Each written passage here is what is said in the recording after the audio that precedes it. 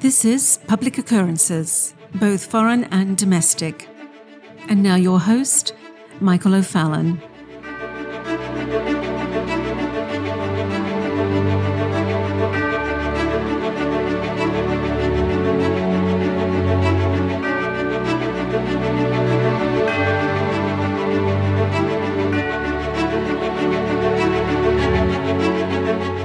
Today, we are going to give a brief introduction into the actual end goals of what is the impetus of global projects like Build Back Better and the Great Reset. And the end goal is called the Fourth Industrial Revolution. But just like everything else in the realm of Klaus Schwab, the Democrats, George Soros, and China, the soft, embraceable name of the thing that the totalitarians are trying to bring in is just a facade of something quite ugly and quite monstrous. But that is why they give embraceable names to Black Lives Matter, which is actually the front of a Marxist revolutionary group, Diversity, Equity, and Inclusion, which is a way of creating entryism into the workplace, the Great Reset, which is a way to reset all of our systems, to end capitalism, and to move us into a totalitarian state, and the Fourth Industrial Revolution. Well, we are in the process of being coerced through a human metasystem transition. And metasystem transitions are events representing the evolutionary emergence of a higher level of organization through the integration of subsystems into a higher metasystem. And metasystems are generally understood first through mediums of communication that work as functions of control, like language, let's say. And so if you would like to be able to start taking apart someone's language or the meanings behind words, then you deconstruct. The same would be the case with writing, speaking, or reading. And this communication, in turn, affects physical actions or things that require energy that turn into the action guided by mediums of communication, such as agriculture, let's say, distribution, industry, education, and even faith. And these things need order. They need organization. So in past eras where traveling great distances was not what populations engaged in more than once or twice in their lives, we had a human organization as tribes in ages past, which led to chiefdoms and kingdoms in our development post-Westphalia. But Westphalia really codified the sovereignty of nations. And then lastly, as our communication became broader and distributed, mankind evolved into the nation-state concept. So really, you go from being agrarian first, then distributive, then industrial. But let's also understand our industrial revolutions, as this transition into the Fourth Industrial Revolution, and hence the Great Reset. Like the First Industrial Revolution's steam power factories, the Second Industrial Revolution's application of science to mass production and manufacturing, the use of gas and oil to run things, the Third Industrial Revolution's start into digitization. Well, the Fourth Industrial Revolution's technologies, such as artificial intelligence, genome editing, augmented reality, robotics, 3D printing, but also the transition of humans. The merging of humans with technology. And not just the use of technology, but the actual synthesis of humans and technology. It will also rapidly change the way humans create, exchange, and distribute economically. And as occurred in the previous revolutions that we've just spoken of, it's going to profoundly transform our institutions, our industries, and us individually. More importantly, this revolution will be guided by the choices that people are going to make today. Because the Fourth Industrial Revolution heralds a series of social, political, cultural, and economic upheavals that will unfold over the 21st century. Building on the widespread availability of digital technologies that were the result of the Third Industrial or Digital Revolution, the Fourth Industrial Revolution will be driven largely by the convergence of digital, biological, and physical innovations. Everything will be forced to change. All systems in the past, economic systems, our systems of communication, Well, all of those are obsolete, and they must bend the knee of submission to the new systems. And hence, to achieve this, all old systems will be declared corrupt, racist, possibly broken. Well, the fourth industrial revolution is distinguishable from the third because it is where the human being meets with the cyber world, where technology and people are not distinct. We are not separate. Well, we had the personal computer and we had a life, if you remember back in the 80s and 90s and even early 2000s. But now we've transitioned to an age where our devices and sensors will become an extension of us. Because, as I've said in the past many times, Facebook is an extension of us. Twitter is an extension of us. Our phones are an extension of you and me. Our smartwatches are extensions of who we are and what we do. This fourth industrial revolution has the same triggers as the third revolution, but it's where cyber meets human this time. It's the same in businesses. It's the same in the workplace. Everything gets integrated, customized, and smart automated. And if you are listening, by the way, right now, you will have to excuse the planes overhead. I am not home, and I'm in some place where I'm just underneath a jetway. But back to the subject, the Industrial Revolution 4.0 automates complex tasks. It is the age of the Internet of Things and cloud computing. So, where the first three, what you would call revolutions, were mainly about empowering organizations, almost all innovation in the last few years has been driven by the consumer and is now really about changing organizations. And when I say organizations, I don't just mean businesses. I also mean nations, nation-states.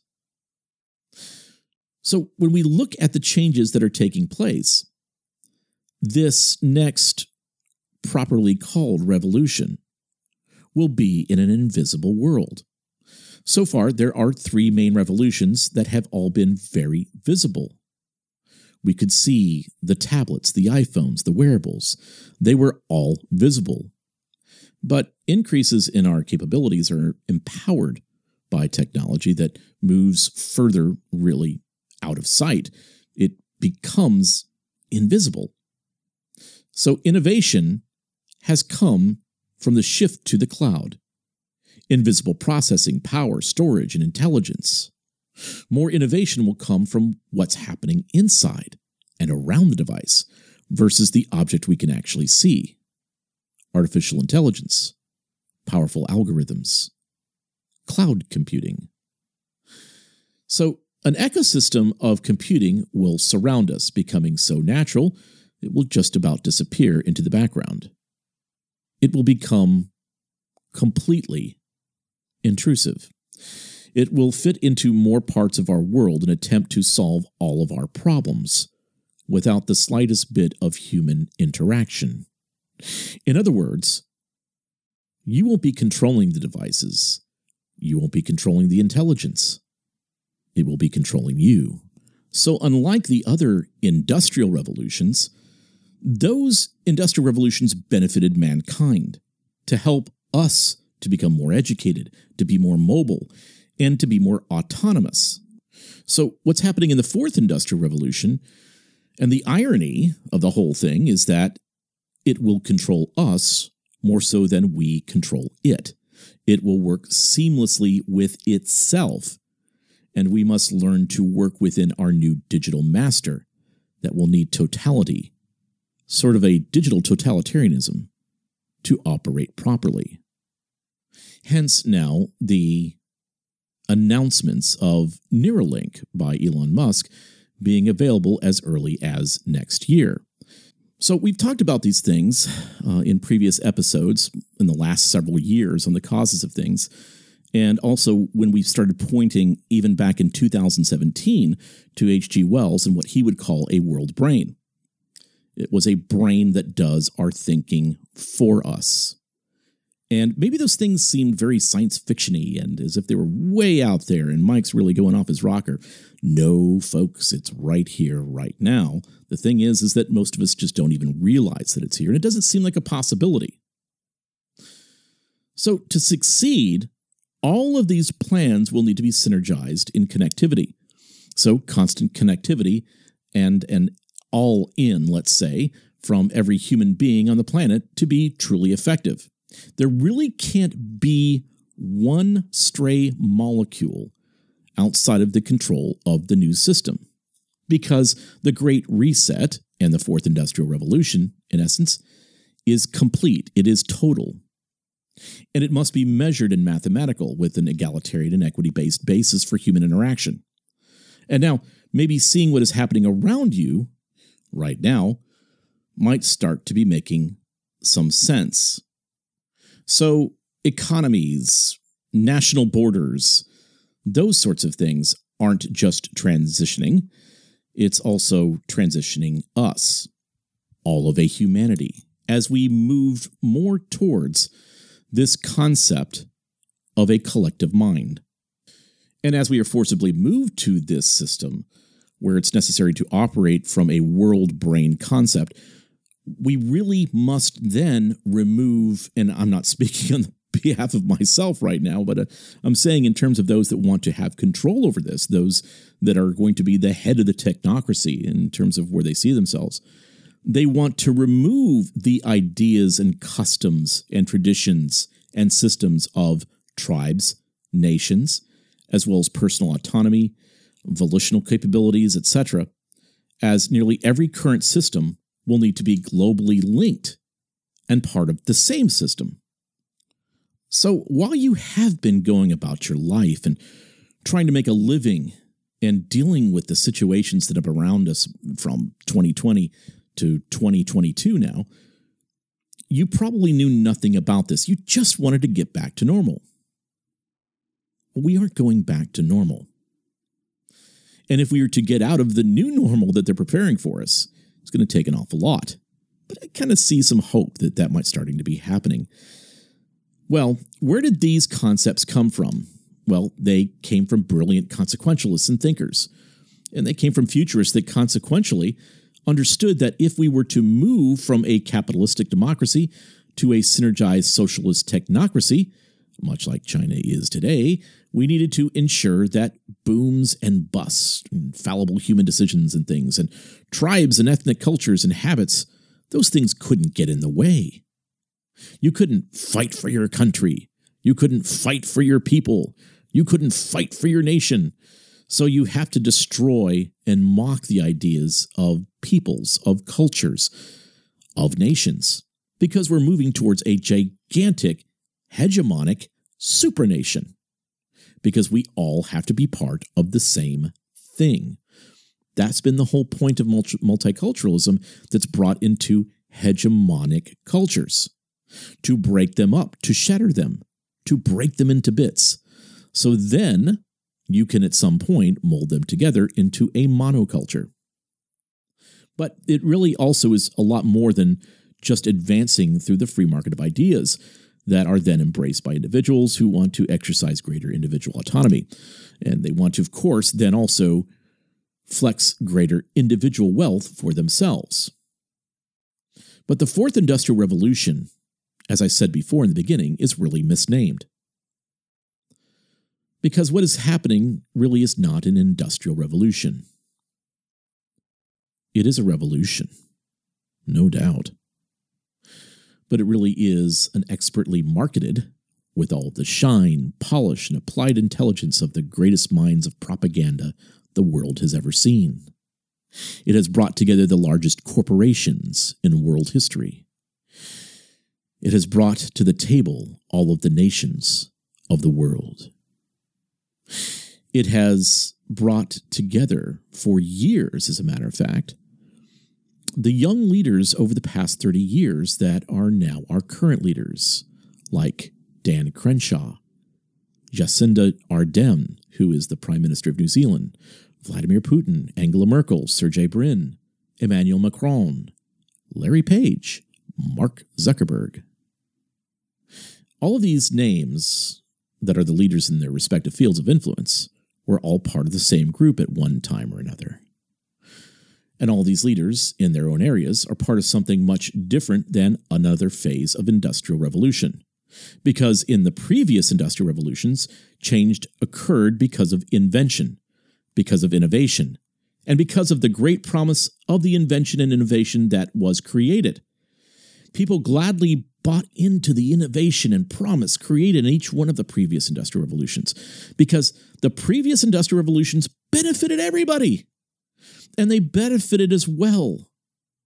Capitalism, freedom, liberty, and advanced communication that then transitioned into a greater awareness and learning. And this promoted true tolerance and better understanding of our fellow man, because that isn't what the Fourth Industrial Revolution will do. In fact, the Fourth Industrial Revolution is purposed to bring about massive changes to the world around us. And the Fourth Industrial Revolution will change us, all of our nations. Nations will dissolve away in the Fourth Industrial Revolution. Constitutional agreements and rights will dissolve. Work will disappear. So if you really want to know what Klaus Schwab was getting at in his book, The Fourth Industrial Revolution, it can be summed up by another German man whose ideas challenged much of the world 100 years before Klaus Schwab was born. And here is what that man said 100 years before the birth of Klaus Schwab. Quote, "The philosophers have only interpreted the world in various ways. The point, however, is to change it." End quote. And the man that penned those words was a man named Karl Marx. And Karl Marx also stated, quote, "The theory of communists may be summed up in the single sentence, abolition of private property." End quote. And yes, the Fourth Industrial Revolution, as conceived by Klaus Schwab, does exactly that to every society and nation in the world. It abolishes private property. And in late-stage communism, as envisioned by Karl Marx, that utopian idea, it abolishes work. So what you're seeing with the idea of the Fourth Industrial Revolution, which is really another communist revolution, you're seeing what really is the quick evolution, the skipping through the processes all the way forward to something completely new. Almost as if communist China, communist Russia had stayed together, Cambodia had continued to go, Cuba was successful in all that it was doing, and it was able to somehow bring itself to where it thought it would be by the time that we actually got to the 21st century, even though many of those communist dictatorships fell apart. So anyway, back to Marx. And basically, Marx created the idea that society's relations of production, arising on the basis of a given productive force, that was the economic base of society to Marx. He also explained that on the foundation of the economic base, there arises certain political institutions, laws, customs, culture, etc., and ideas and ways of thinking, morality, etc. These constitute the political ideological superstructure of society. You can call these superstructures systems. So these systems not only have their origin in the economic base, but their features also ultimately correspond to the character and development of that economic base, like the way people organize society, its relations of production, and its mode of production. But Marx would state that by advancing contradictions, in other words, saying that things that society says are good are actually really bad, things like individual human liberty, prosperity, the free market, meritocracy. Well, those things are basically bad, and what is needed is collectivism, and only through a collective understanding of how we are all in this together, and how we all must do our part, and all strive to give our entire being and existence for the collective good. Only then can man achieve true liberation. And of course, this was also very similar to the views of Rousseau, and very closely associated with the views of Hegel, and without a doubt, Gramsci and cultural Marxism had a big part of this. Cultural Marxism as well as envisioned by the Fabians in their own context, and then as well interpreted as Mao came back for a full cultural revolution. But especially these views are developed for our modern times by a man whose name was Herbert Marcuse. And we'll be speaking about Marcuse in length on another episode. And I do encourage you to visit my friend's website, New Discourses. That's James Lindsay, as he has done more in-depth on Marcuse than I ever imagined that he actually would. When we first started talking about Marcuse about 2 years ago, I didn't know that he would do this deep of a dive on Herbert Marcuse. But all of this is really developing towards a utopian communism. It's advancing through this system that we have referred to many, many times in the past called the dialectical process. And you might know a bit about the dialectical process through the method known as thesis, antithesis, synthesis. It can also be expressed in the formula problem, reaction, solution. Find a problem or crisis. React strongly to that problem or crisis. And then present your pre-made, prefabricated solution. Because really the solution is what you're after. It's the operational success. And that prefabricated solution to everything that is wrong today is the Fourth Industrial Revolution. And what the neo-Marxists, the Hegelians, the apostles of Marcuse have done together is attempt to jump all the evolution needed in the dialectical process. You know, that constant move steadily, that real long march through the institutions that Rudi Dutschke had talked about. Let's skip all of that evolution that's necessary in the dialectical process, and let's really get to things in that utopia right now. So they want to shove the entire world into late-stage utopian Marxism with a fascist or corporatist fare, because you have to make sure that they're along for the ride too, that there's something in it for them. So it really isn't the Fourth Industrial Revolution. It is the first worldwide enviro-communist, fascist, techno-socialist revolution. There's all sorts of things that are along with this. And it really is the worst combination of the worst ideas of all time. And everything in our world will need to, of course, change for Klaus Schwab's revolution to really work. And instead of a giant world war to make this all happen, where destruction of nearly everything would need to take place, because literally no one who has any sense in the world would want this madness to actually happen if they knew about it, well, you had to do what is called framing, or operational preparation of the environment first for decades. And then you need to create a worldwide precipitating event that changes everything. Instead of a massive destructive war, you create a great reset of the world. A massive event where you have nearly everyone on Earth, everyone gripped in fear all the time. In fact, you need every sector of societal control to push the fear every day. You need the politicians, the media, arts and entertainment, all of the churches, all of the mosques, all of the corporations, where the primary solution to calm everyone's fears must be collective. Everyone must participate in the solution. Everyone must be a part of the solution, because the solution is rebirth. It's resurrection. It is literally dying to the old world. It is dying to the old systems. And then catapulting and embracing a new path to the first worldwide enviro-communist totalitarian with fascist tendencies revolution. Because that's what this is. It is total totalitarianism. It is digital. We will no longer just have the internet to research, entertain, and communicate at our whims. No, the internet will now be in everything. In everything. The internet will now guide us. It will protect us. It will save us from ourselves. We will be told what to eat, what to think, what to do. And if you voice any displeasure to your new captors in the revolution, then you will violate the new community standards, which are arbitrary and evolving at all times. The idea of family will change.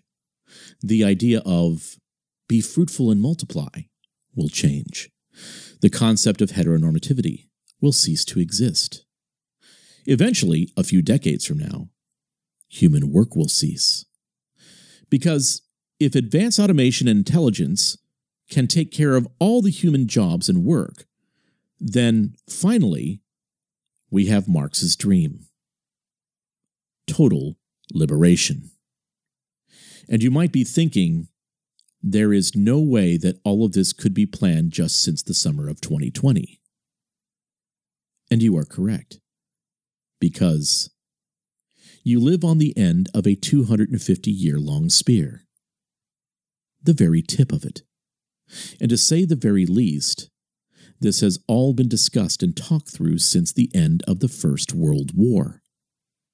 The World War that the communists thought would spark the world's workers to revolt against their nations. Well, that didn't happen.